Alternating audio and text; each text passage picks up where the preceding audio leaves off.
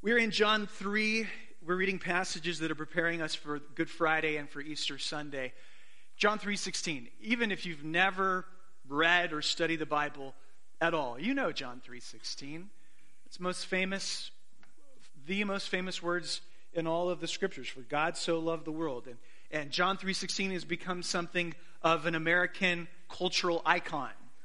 And we've seen people at sporting events holding up the signs behind the goalposts at the football game. Everybody knows John 3:16. I dare say that hardly any Christians know or understand the context of John 3:16. And here it is, beginning in verse 13, where Jesus says, "No one has ever gone into heaven except the one who came from heaven, the Son of Man. Just as Moses lifted up the snake in the desert, so the Son of Man must be lifted up, that everyone who believes in him may have eternal life. For God so loved the world that he gave his only begotten, or one and only Son, that whoever believes in him shall not perish, but have eternal life. For God did not send his Son into the world to condemn the world, but to save the world through him. Whoever believes in him is not condemned, but whoever does not believe stands condemned already, because he has not believed in the name of God's only begotten Son. This is the verdict. Light has come into the world, but men loved darkness instead of light because their deeds were evil. Everyone who does evil hates the light and will not come into the light for fear that his deeds will be exposed. But whoever lives by the truth comes into the light so that it may be plainly seen that what he has done has been done through God." Amen. Think back for a minute to your days in high school English class. Do you ever remember reading through Joseph Conrad's Heart of Darkness? I think I was a junior in high school going through AP English, and we read through what has to be the most boring of all literature, Heart of Darkness, the story of an ivory transporter as he makes his way up the Congo River into Central Africa. And at that point in my life, my goal in reading was basically find the plot and move on. I was not into, like most juniors in high school, literary analysis, trying to delve into every little piece of literary symbolism and thematic minutia, and it seemed like we spent years on Heart of Darkness discovering what the fog on the Congo River must symbolize. All of that symbolism for a junior high school guy was a bit too thick for his taste. Isn't it interesting how we change? I mean, now when I read the Old Testament and then I come to the New, I am enthralled by all of the symbolic, the literary analysis levels of dealing with the scriptures. I love studying and seeing how the old becomes significant in the new. And today's passage is about as good as it gets as far as that's concerned. Numbers 21. That is the passage that Jesus refers to in verses 14 and 15. I want to read it to you. Numbers chapter 21. The children of Israel are making their way around the desert through the wilderness, and we read, surprise, surprise, they became irritable and cross as they traveled. They spoke out against God and Moses and said, "Why did you drag us out of Egypt to die in this God-forsaken country? There's no decent food here. There's no water, and we can't stomach this manna stuff any longer." This is the paraphrase version of it. So God sent poisonous snakes among the people. They bit them and many in Israel died. Then the people came to Moses and said, "We have sinned against you and against the Lord when we spoke out against you and the Lord. Pray to the Lord for us. Ask him to take these snakes from us." Moses prayed for the people. Then the Lord said to Moses, "Here's what I command you to do. Make a snake and put it on a flagpole.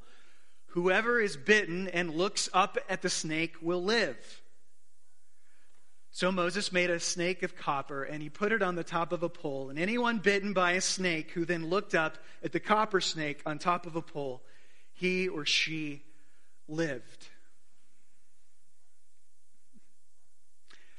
And so I was thinking about it. We have juniors in high school here today who have no interest whatsoever in literary analysis of the Old Testament. And we have very concrete mathematical thinkers, engineers who have no interest in things like this. What I want you to know is that I have prayed for you. I have prayed. No, truly, I've prayed that God would make this deeply and wonderfully profound. All right, let's begin. What is going on in Numbers chapter 21? Well, as I read, the children of Israel are in the middle of the desert, and there's not a natural food supply to sustain their lives, so God sends this stuff, which they end up calling manna. Manna was a resin-like substance that you could use it'd be kind of like flour that you would use to bake into your bread. Based on what we read in the Old Testament, the manna was relatively sweet in its taste. So if you were to bake it into your bread might have tasted like sweet bread or Hawaiian bread. It was a sweet gift of God. Manna was a daily provision from God, a miraculous daily testimony of God's commitment to his people. Manna was his way of saying, I love you, and I will take care of all of your needs.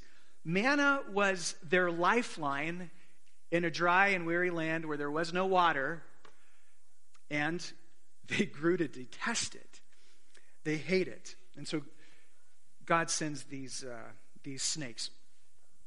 Tim Keller asked this question, understandably so, because he's up in New York City and he's dealing with a very secular audience, but it's the same kind of question that I think modern readers in Boise, Idaho would ask, and that is, when you read Numbers 21, what is your knee-jerk response?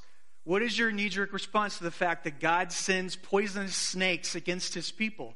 The modern reader hears that and they say, overreaction on God's part. Right? Divine overreaction.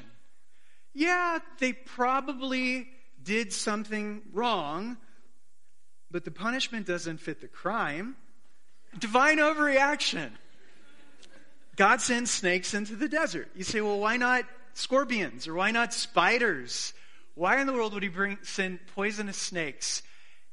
But when you read it in the Hebrew, and I suspect that they would have noticed this, the word used for snakes is literally fiery serpents came and struck them. Fiery serpents.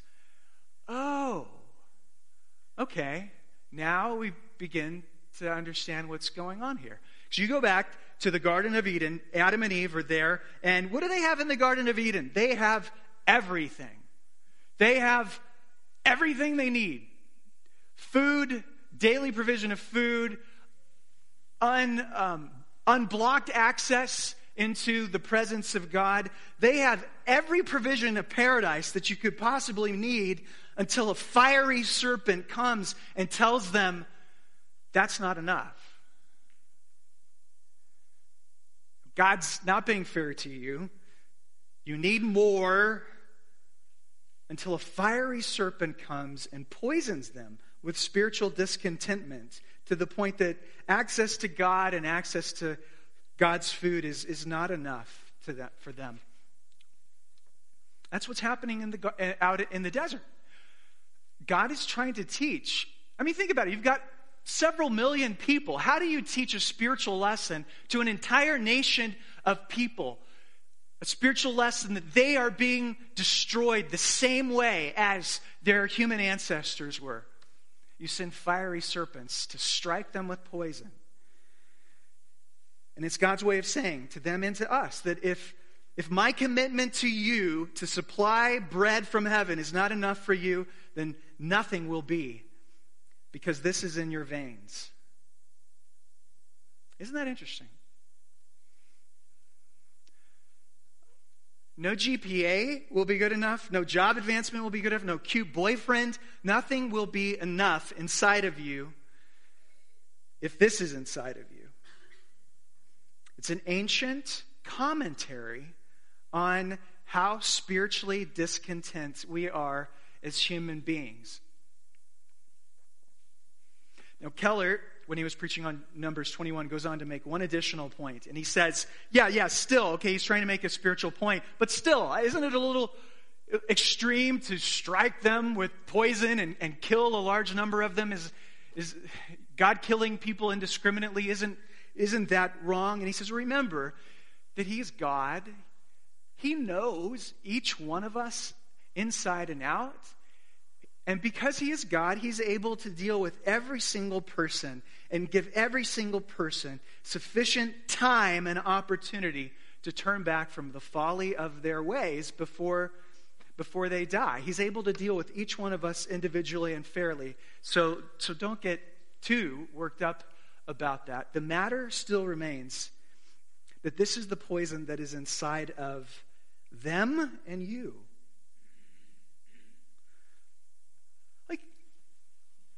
If we believe what is happening here on Sunday mornings, I've told you before that Jesus says he comes and meets with us. We are given divine access into the presence of Jesus. We get on Sunday morning heavenly food, food, bread, manna from God, bread from heaven. And it's just not enough with us. We're still so discontent. Even having God, and we still want something else. One of the ways you know that you want something else is you can look at problem emotions in your life. And so when you're angry, ask yourself this question. Is there something that I am being blocked from having, something that I think is a necessity, and I'm not getting it, something I must have? Or when I'm fearful and worried, is there something that's being threatened, which I think is vitally important, which I must have? Or when I'm despondent and hating myself, is that why I'm so down? Because I must have this thing that I'm not getting, and I think I need it, but I don't need it. The most basic question to pose to your heart is, has some poison taken me captive? Something or someone besides God, have they taken me? Am I looking to that for life-sustaining stability, security, and acceptance? That's the problem. That's the poison. What's the remedy? Well, God goes to Moses, and he says, here's what I want you to do, Moses. I want you to create one ginormous graven image. A huge representation of a snake. That's very strange on several different levels. One, it would make a lot more sense if God simply provided to them a plant, much like the manna, that they could go out in the desert and pick the leaves of this plant. They would pound up or crush the leaves of the plant into a paste that could be applied to the snake bite as like a topical ointment. Or he could provide a plant that they cook up in some stew, in a kettle, a potion that they would drink, and that would be the anti-venom. Or even a pill. God could have started the pharmaceutical industry millennia before. Of all the bizarre ways for God to provide medicine, it's this one. I should say it's a dangerous way. As you read along in the Bible, you discover that the children of Israel ended up keeping this snake graven image. They actually gave it a name. Its name was Nehushtan. It was worshipped by later generations until, as you read, I think is it in Kings, that King Hezekiah ends up ultimately destroying the snake. But they worshipped it for hundreds of years. Of course they worshipped it. They lived in a culture where everybody worshipped graven images. That was the water that you swam in. Everybody was looking to little amulets or images to receive magical healing. And that's why one of the 10 Commandments is God says, "Thou shalt not create any graven images." He knew that this was going to be a major stumbling block, a major piece of temptation for them. And yet, nevertheless, knowing the fact that they could stumble over this, he must have had compelling reasons in order to do this. What are some other alternatives? Well, he could have put a lamb on the top of a pole. A lamb on the top of a pole. Or he could have used any old sacrificial animal and lifted that up. That would seem to make a little more sense. Look up to the lamb, or look up to the ram, or the goat, or the bull. Some normal sacrificial animal would have made a little bit of sense. Nobody ever sacrifices snakes in the Bible. Maybe I belabored the point. Why a snake? By looking up to a snake, they were forced to see the very thing that was killing them. By looking up to a snake, they were forced to see the embodiment of this is what is destroying you. Look at it. Do you see it in all of its grotesqueness?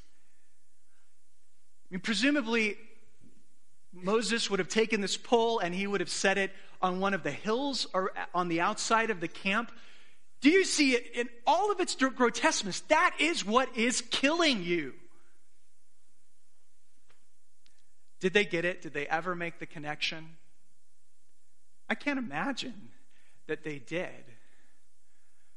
But God is an amazing author of the story. And like good authors, they'll always put something at the beginning of the book in order to return to it and explain it at the end. Did they understand it with the snake on a pole thing? But surely we do.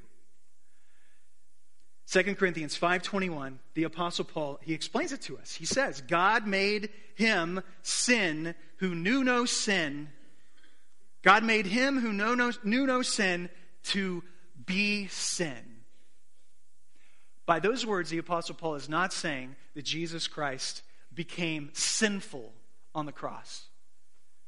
We know that he was not a sinful man on the cross. He is not up there cursing at and raging at and yelling epithets at those people, at his accusers. What was Jesus doing on the cross? He was praying, with his last dying breath, he's praying for those who kill him.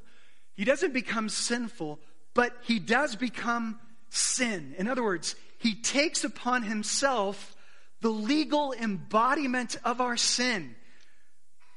Have you ever wondered why it was that God had to subject his son to such a torturous form of death? Because when you look at a man on the cross who's the embodiment of your sin, you see it in all of its hideousness.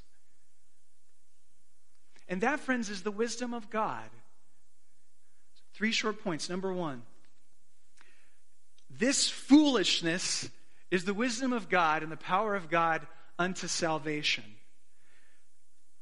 Come on. What could be more foolish than a fever-stricken, swollen person dying of poison, looking up and seeing a hideous monstrosity on a pole on the top of a hill? That's got to be the stupidest way I've ever heard of saving anybody's life. Exactly. Never forget how crazy, stupid, ridiculous the cross must sound to non-Christians out there. Every bit as ridiculous as us reading Numbers 21 and them going through it. The violence of God, that he could have his own son lifted up and crucified, a monstrosity on a hill, that people could obtain eternal life that way, sounds like Numbers 21. Number 2. This foolishness also happens to be the greatest sign of God's love for human beings. If you're here this morning and maybe you're spiritually searching, maybe you're an agnostic, most people are interested in receiving a sign from God. In fact, that's one of the ways that a lot of us actually read our Bibles. We'll ask a question of God, like, God, should I ask Betsy Lou to marry me? And then you open up our Bibles and we'll turn to randomly a verse, 1 Corinthians 7:36. It says they should get married. And you're like, wow, a sign. Then you ask another question of God. God, when should we get married? And you turn to John 13:27. What you're about to do quickly. But we have this, we're all looking for a sign from God. Usually it's this magical token that we're looking for. The sign from God that you've been given, the sign of God's love, is on the wall behind me. Why would somebody choose not to receive that love? Work with me here. It's astounding to contemplate. As astounding as this is to contemplate, some human beings will refuse the gift of perfect love. That's astounding. They refuse to welcome Jesus Christ into their lives. They choose to reject the Trinitarian God of eternal love, the creator of the universe who gave his only begotten Son in order to give us eternal life with him. That then helps explain all of these words of condemnation that Jesus speaks about in the latter part of chapter 3 here. Here's the connection between God's love and condemnation. Anyone who chooses not to receive God's love and invite him into their lives, they've chosen to exclude themselves from heaven by that very choice. They've chosen to refuse God with us in love, both in this life and in the next. And that's why Jesus says that they are condemned. He actually says that they are already condemned. But number 3, why would a child of Israel refuse to look up? I mean, if you don't have to run out and pick plants and turn it into a medicine, if all any child of Israel has to do is to run out, is to go out and look, why wouldn't somebody do that? The only answer that I could come up with that seemed credible, the only person I can imagine who wouldn't look is the person who didn't realize they were bitten. I mean, I grew up in Arizona. I've run around in the desert and cactus at night. You'll inevitably run into bushes and get scraped, run into cactuses and get pricked. If it's in the dark, you don't know that it's a snake bite. If they stay in the dark, notice the light-dark motifs in the passage. If you stay in the dark, you may not know that you've ever been bitten. They didn't know it. They probably never realize it until their body goes numb and they become paralyzed, and then they're out of their minds insensible. Then it's likely too late. The reason you didn't look is because you didn't know you had a problem until it was too late. Jesus gives one additional answer to why that might be. I guess I just sort of touched on it, but it's verse 19. This is the verdict. Light has come into the world, but men loved the darkness instead of the light because their deeds were evil. Everyone who does evil hates the light and will not come into the light for fear that his deeds will be exposed. A lot of times when people refuse to acknowledge the existence of God, it's It's because they don't want there to be a God. They understand the implications of there being a God, that if there really is a God who created me, who knows me, who's provided for all of my life, like every single meal that has ever been on my table, every piece of clothing that I have has been provided. If there is such a God, then I probably can no longer continue to live for myself, but I would have to live for them. And they don't want that to be the case. They don't believe in God because they don't want there to be a God, because they love the darkness, Jesus says, instead of the light. Friends, this is the good news from John 3:16. All you have to do is what? Is look. Martin Luther, he gave this definition of faith. Faith is nothing else but a sure and steadfast looking to Christ. All you have to do is look. You don't have to run out and find or make your own medicine. All you have to do is look. And here's a story about that. To close, Charles Spurgeon, you probably have heard his name before. He was the greatest of the Baptist preachers in the 19th century back in London. At one point in his writings, he tells how he was converted. He was a teenage man, spiritually searching, and he was visiting churches on one Sunday morning. It was actually January of 1850, and a great, enormous snowstorm had blown into London. He was on his way to go to his customary church when the storm was so great, he ended up turning aside into a primitive Methodist chapel. He walks into the church service, and there are only like 15 people there, and the pastor is missing because everybody's been snowed out, including him. He goes on. I had heard of the primitive Methodists, how they sang so loudly that they gave you a headache. But that didn't matter to me because it was snowing outside. At last, a very thin-looking man, a shoemaker, went up into the pulpit to preach. Now, this is a man who has not prepared his sermon at all, but without any preparation, he opens the Bible to Isaiah chapter 45, verse 22. Look unto me and be saved, all the ends of the earth. So the shoemaker begins his sermon. He says, this is a very simple text indeed. It says, look. Now, looking don't take a great deal of pain. It ain't lifting your foot or your finger. It's just look. A man needn't go to college to learn to look. You may be the biggest fool on the planet, and yet you can look. A man needn't be worth 1,000 pounds a year to look. Anyone can look. Even a child can look. But now the text says, look unto me. Many of ya are looking to yourselves. It's no use a looking there. The text says, look unto me. You'll never find any comfort in yourselves. Look to him by and by. Jesus Christ says, look unto me. Look unto me. I am sweating great drops of blood. Look unto me. I'm hanging on the cross. Look unto me. I am dead and buried and risen again.